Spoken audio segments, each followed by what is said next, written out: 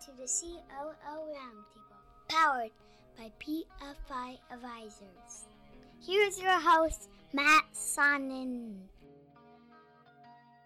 Happy New Year, everyone. Congratulations to everyone listening. You managed to make it into 2021. We are kicking off the year on a high note with regard to the COO Roundtable. We have two fantastic guests joining us today, and we've earmarked some great questions for this conversation. I think we'll bring a lot of value to our listeners today. Joining me, we have Lisa Cook, the newly appointed COO at Pacific Portfolio Consulting in Seattle, and Erica Farber, partner at Ballantine, headquartered in Atlanta, Georgia, and they have a second office in Raleigh, North Carolina. Erica was worried she doesn't have the specific COO title, but you will soon learn that she is handling all of the job responsibilities of a traditional COO and then some. She's also got the CCO title as well. So she's perfect for our discussion today.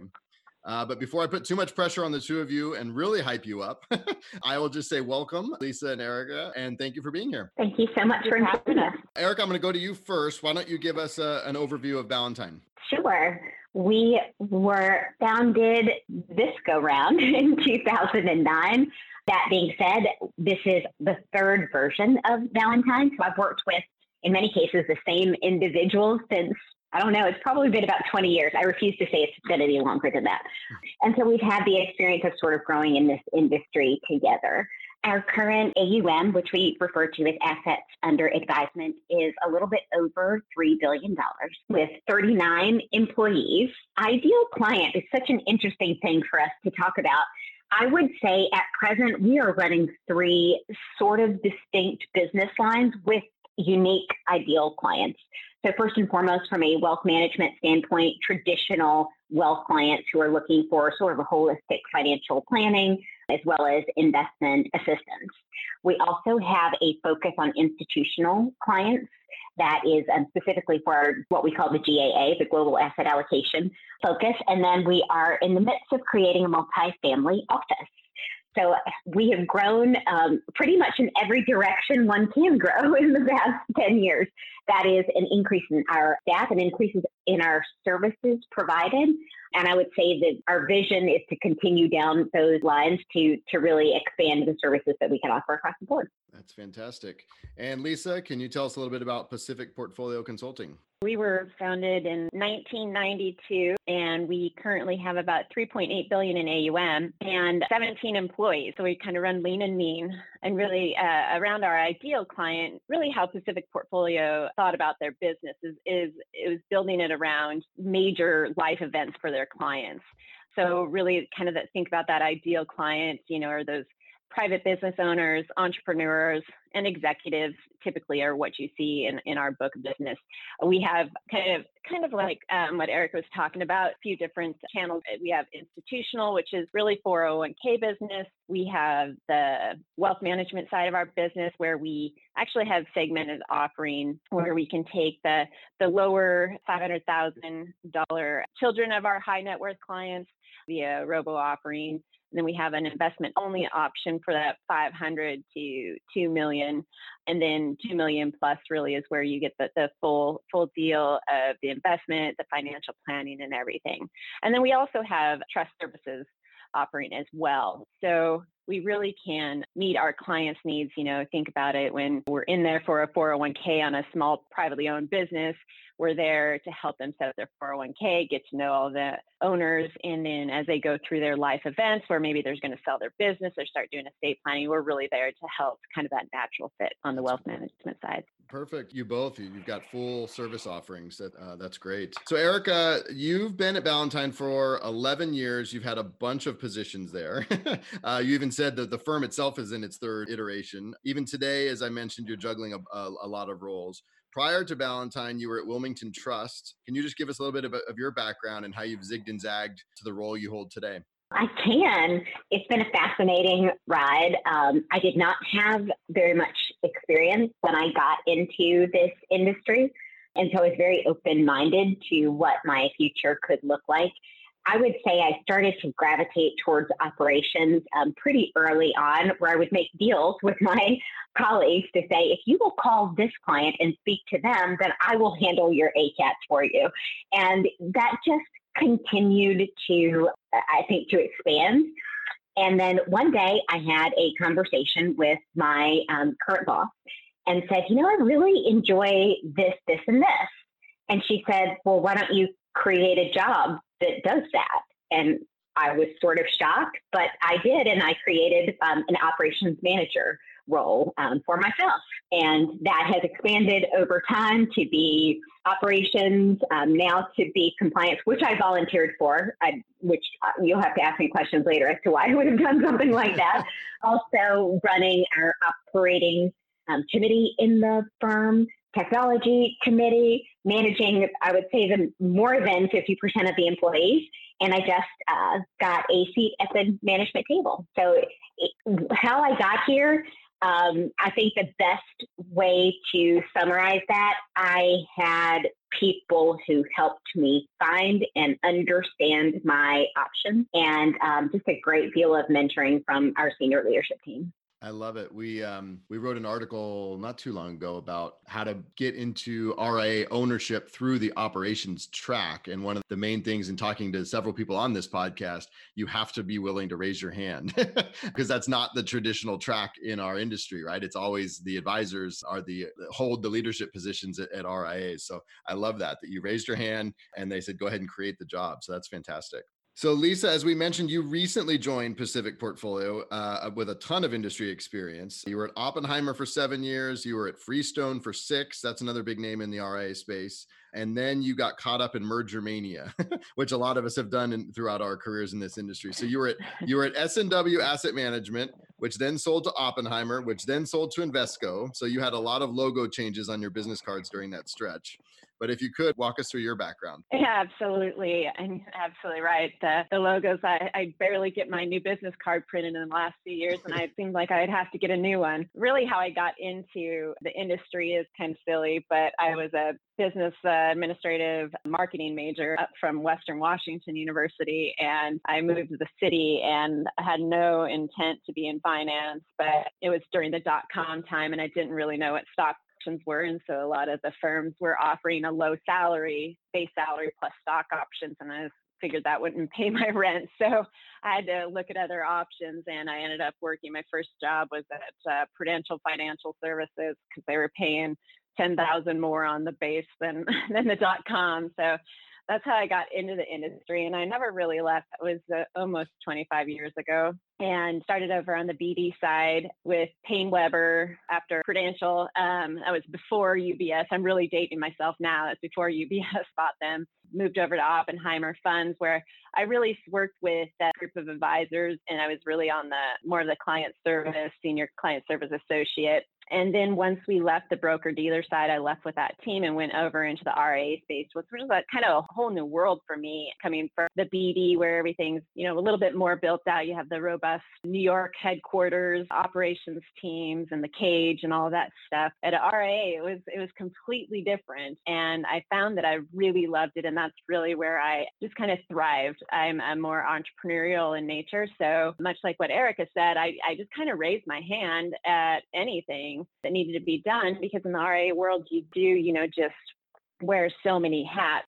And so I did a lot of growth, I think, at Freestone, just being able to take on so many different areas, from operations to service to training to recruiting and all of that. And then I transitioned over to S&W Asset Management. After about 6 years at Freestone, wanted ownership, wanted to be a partner, and they were a great fixed income money manager, local RA shop that brought me on as partner. Shortly thereafter, Oppenheimer Funds, and by shortly, I mean a little over a year, Oppenheimer Funds came to us, and if we wanted to be acquired or be part of their firm. And so we worked through that process, and then I was there about just under 2 years, and then they sold Mass Mutual, their parent company, sold to Invesco. And so I had to go through another integration process. And through all of that, I picked up a lot of the COO, because you are wearing so many hats. And again, that's really what a COO is in my mindset. And so really just picked up more and more from the operations to technology to day-to-day to HR to culture, especially going through those integrations. Yeah, you say wearing a lot of hats. I mean, I always joke and say the COO job description is do everything around here that's not being done today. That's pretty much the job description. So yes, I love it. So I mentioned you just went through the interview process, Lisa, and having had many discussions, I'm sure, about how exactly you were going to be brought into the organization, what areas of the firm that you were going to impact. And Erica, you and I have had some really great conversations. I know you're very well connected with a lot of COOs across the industry and operations folks. You always have a fresh perspective on the impact COOs have at their firms. So I want to have a high level discussion with both of you today about the role of the COO and how RIAs can leverage this position to its fullest extent. So with that backdrop, one of my favorite topics that we talk about on this podcast is culture. Obviously, culture is set at the very top of the organization. It starts with the owner or the owners, and then it trickles down from there. But in our industry, the owners of RIAs are most often advisors themselves, and they are most focused on clients and prospective clients. So the vast majority of the time, they are not in the office. They are out in a non-pandemic world. They are out of the office, focused on building the business one client at a time. So that means that the employees that are in the office all day long with the COO, they're looking for a person to set the tone of the organization. So Lisa, in your new role, what do you anticipate your impact will be on the culture at Pacific Portfolio? Well, I hope a positive impact. that's the goal.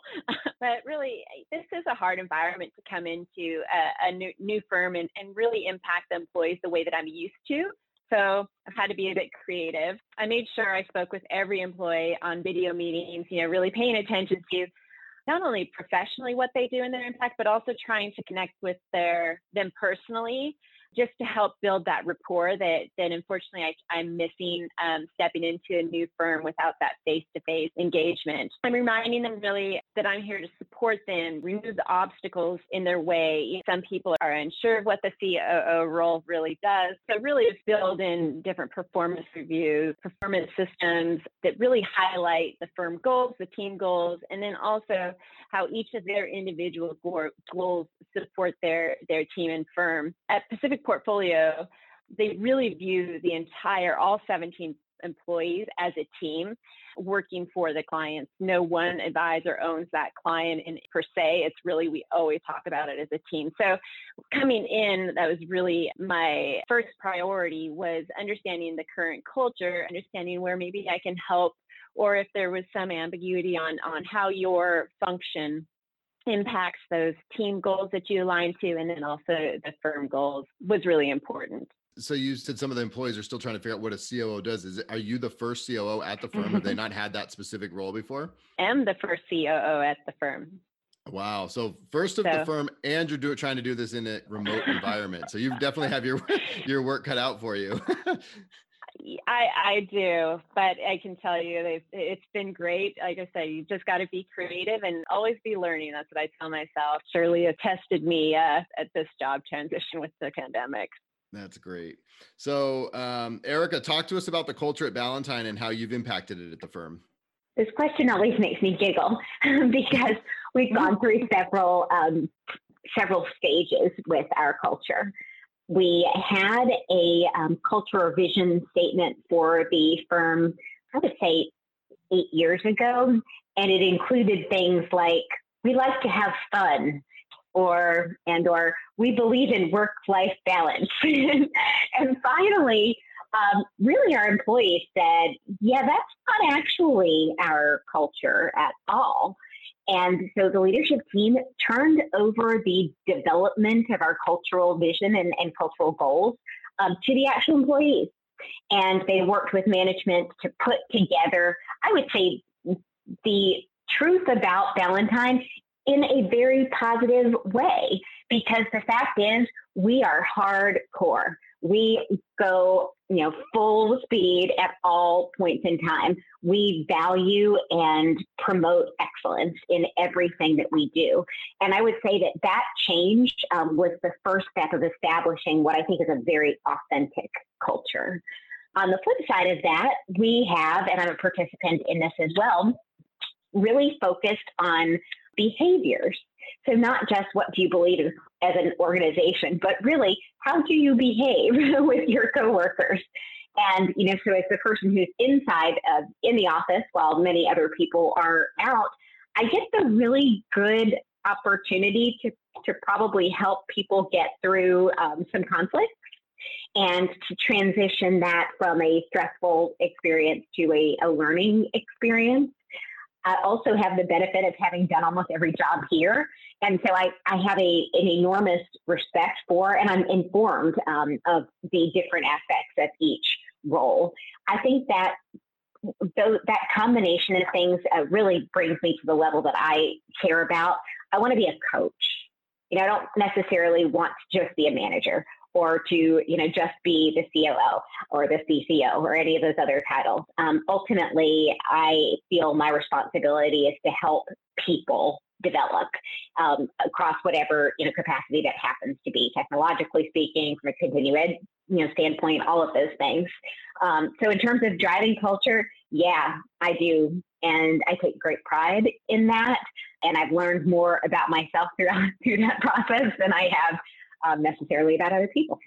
I love that you say you want to be a coach. I think that was early in my COO life. I thought, oh, I'm the COO. My job's to do everything. And I didn't it took me a while to figure out that coach aspect of it. So that's fantastic. And then you mentioned how they turned over the formation of the culture to the employees. Another question I love to ask is, what have the owners of your businesses done to empower you as the true operators and leaders of the business? When David Cantor was on the podcast, we talked about the failure rate for COOs at RIAs is something like 50%, not because the COO can't do the job, but because the owners oftentimes don't empower the COO, and the staff learns pretty quickly. They can go around that person, go right to the owner and get the answer that they're looking for. And then things break down very quickly from there. So Lisa, I know you're brand new, but how has the firm set you up for success in this new role as COO? When I was looking to make the transition, and it kind of goes back to the previous question too, culture is key, right? That's the most important. As I get more advanced in my career, I want to be around people I like. So during the interview process, right out of the gate, and it was a nine interview, I think it was in total. That was one of the first things I started asking. Each of the executive leaders expressed the need and excitement to have this role. So I immediately could see they were all so humble and honest about what they really needed in Pacific portfolio and what that I can bring that maybe they were lacking. Some of that was management, managing that day to day. Larry Hood, our CEO, he's the owner, he's the chairman of the board, he's a senior advisor who brings in that he needs that right hand. Been super, super supportive, like I said, all through the interview process. And from day one, he was asking my opinion on items, pulling me into conversations, looking for advice and bouncing ideas off of me. And I tell you, and what I explained to them in the interview process as well is yes, you're bringing in somebody that hopefully can alleviate and take over some of the management items and the day-to-day stuff. But what I really need, I can't do it by myself. It has to be supported by, the executive leadership team. We have to come out with a strong message, support our employees, and get their buy-in and get their trust as well. It's been a good experience so far. Yeah, no, that's great. And then Erica, how have you avoided this scenario in your role at Ballantine? I'm not sure if I've avoided it, but I've worked through it. And in a really good way. So when you talk about culture and behaviors and all of those things, feedback is incredibly important to help someone grow and develop. And now I report directly to the CEO.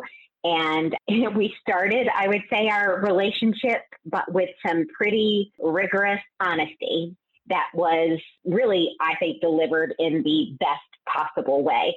He said, Erica, you do a lot of work around here. You don't get any credit for it. And the reason you don't get credit for it is that you don't talk about what you do. So if you want to have fewer obstacles to moving things forward, it's time for you to be more communicative about how much you're handling and how you are handling it. He also let me know that I had some communication challenges that I needed to overcome to eliminate those obstacles. And I'll share this with y'all. You can probably all relate to it. I tend to say things once, and people can't possibly hear those things once. So now I've learned how to communicate often even though it may appear redundant, and to do so in various forms, in a meeting, in an email, follow-up materials, all of those things. So I would say it really was a help me, help you conversation. Without that honesty from my CEO to tell me exactly what it is I needed to change to remove those obstacles, then I wouldn't be on the path to make that change. And now every day, I would say that I see massive amounts of improvement in that area. That's great. So if we go through these questions chronologically, what we've just talked about, you've been empowered, you're helping shape the culture. And now the big question is, how do you affect change within your organizations? Whether it's a new technology that's being introduced, or it's a new workflow or a process. How do you both get buy-in from the employees and get adoption for the new ways in which the firm needs to operate? And Eric, I'll go to you first on this one. So adoption has been a challenge for us. Training has been a challenge. Continuity of service when we experience turnover has been a challenge. And I started my planning or my approach by going back to my elementary education classes in college, where we focused on how people learn and how people change. And so I've really embedded that philosophy in everything that we are doing at this point. That includes things like not to roll out every feature of new technology at once, but instead to break it up into manageable bite-sized pieces, and that is the best way to ensure adoption. We've also made some pretty substantial changes to our training platform, and that will continue to grow. So yes, I would say that has it been a challenge for us to manage those changes, that adoption? Most certainly. What the best thing I did, though, was to not try to recreate the wheel. It was to go back to educators and find out what it is that they do to handle these types of everyday scenarios. It was fascinating and information that's been incredibly valuable.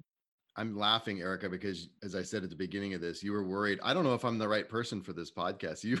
You've given 3 fantastic answers in a row around communication and coaching and elementary education. So you are the perfect person for this podcast. I just want to point that out. Thank you, Matt.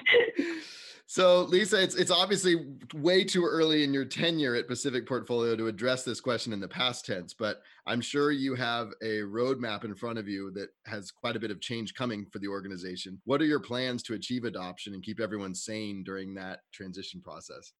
Yeah, I mean, it's really, if you think about it, we kind of laughed a little bit about the acquisition after acquisition. I got really, really good at change management because you're moving into different cultures, different systems. You're bringing your team, being rolled into, I think it was a 20-person team, into a 2,000-person team, and then into a 7,000-person firm. So really being thoughtful. I learned probably the most about my employees, about change and comfort zones, and through both of those acquisitions. So what I think going into Pacific Portfolio and really how I look at things, and let's start with processes. So if there's a new process and need, first it's always, what's not working. And that's kind of what I did when I was going through the interview, when I was speaking with each of the employees about those obstacles. But really, I take a look and I'm like, okay, I basically asked 4 questions, and it's to the people that it's going to impact the most, and that are either, whether it's a system or a process, it's the users, right? What is the issue?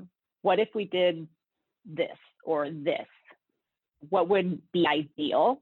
And then what works? And what works means it may not be the full ideal. It may not be the Ferrari because our resources aren't, we don't have quite that deep of pockets, but it might be the Honda for the process. And so I engage with the employees that really would be the heavy users of the new process or the new systems, and get them to start helping to build out new processes. And then I work with them. I'll get the, help get the resources, or have to be the naysayer at times. But that's really kind of my approach at how I look at things. Adoption rate, Erica, I'm with you. New technology is probably one of the hardest things to get high adoption rates on right now with our CRM. It's really getting people to utilize it. There's so much there, and you have to stage in, and if you're going to make changes and tweak things, you really have to stage it in so you don't drive your employees crazy and make their job harder for the next few months while they learn the new systems and processes. And you mentioned knowing the comfort zones of each individual employee is so important. I see that all the time. Some employees can handle a lot of change, and some, the smallest little thing will set them off. I can't use this new system. Well, what's wrong with the new system? Well, the clock used to be in the bottom left, and now it's in the bottom right, and it's just I can't use it. I'm not going to use it.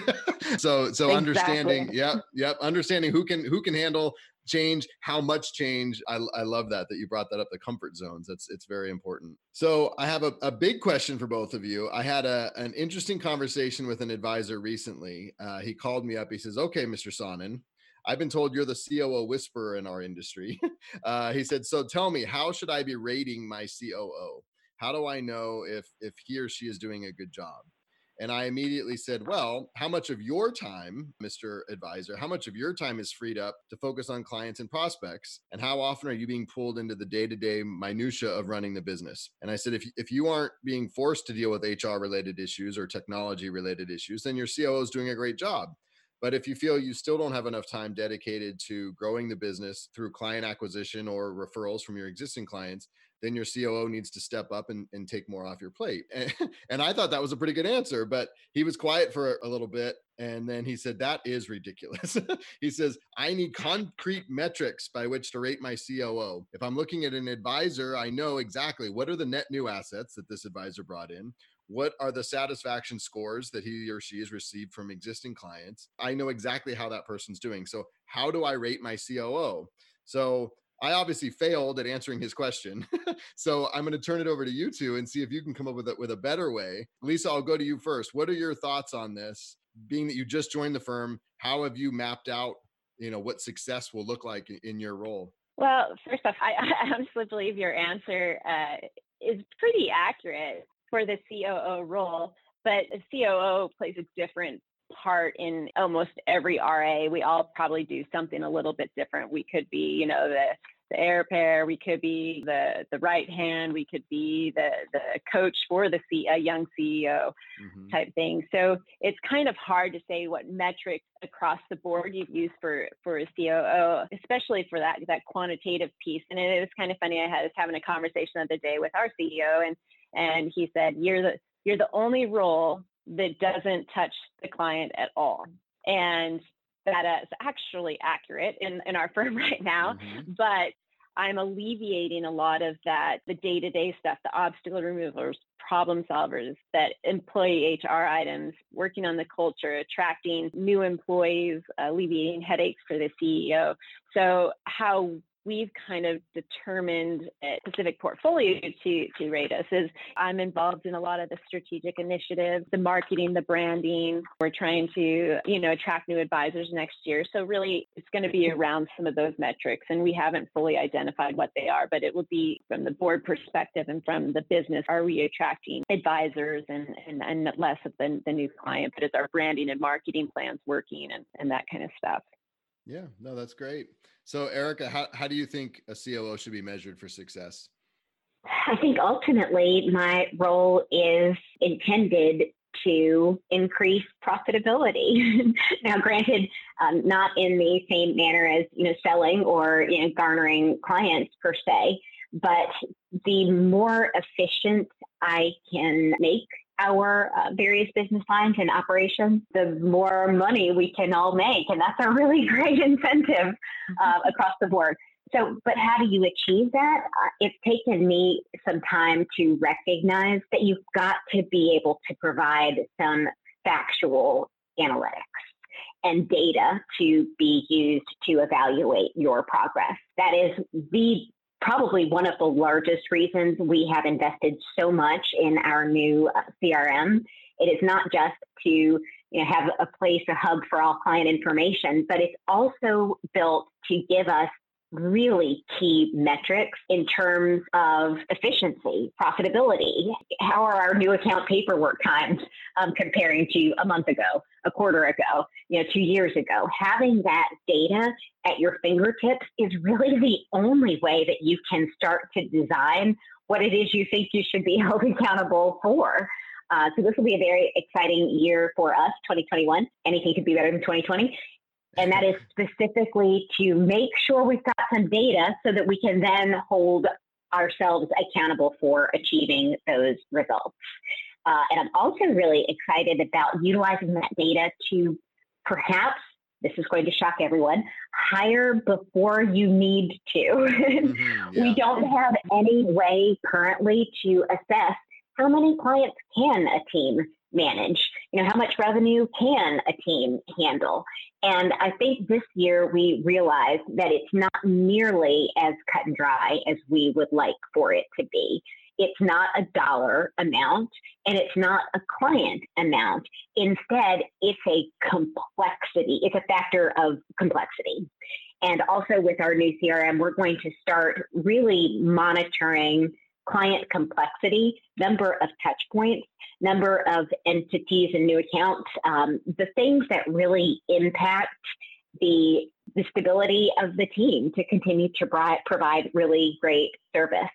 So that's something that we can be measured by, which is how are you documenting and really designing the firm to have the information it needs to make better decisions across the board. It's great. I think you both hit on topics that it's really the whole reason I started this podcast was, Lisa, you said, and you hear this at a lot of firms. Well, I don't know. I'm very confused by the COO role because you're not directly touching client relationships. So I don't understand the value. And then Erica, you brought up, which, again, these terms aren't, again, it's not just where's the next client coming from, but efficiency and profitability aren't always valued as highly as they should. It's just, I can see where the new client came from, but the other stuff is a little bit nebulous. So you both hit on reasons why I started this podcast was I'm trying to bring these topics to the forefront and really shine a light on all the work that you are doing on a day-to-day basis. So both did fantastic with that answer, better than I did. So that was great. Thank you. So lastly, I'll bring up 2020, even in the middle of a pandemic, set records yet again for M&A activity in our industry.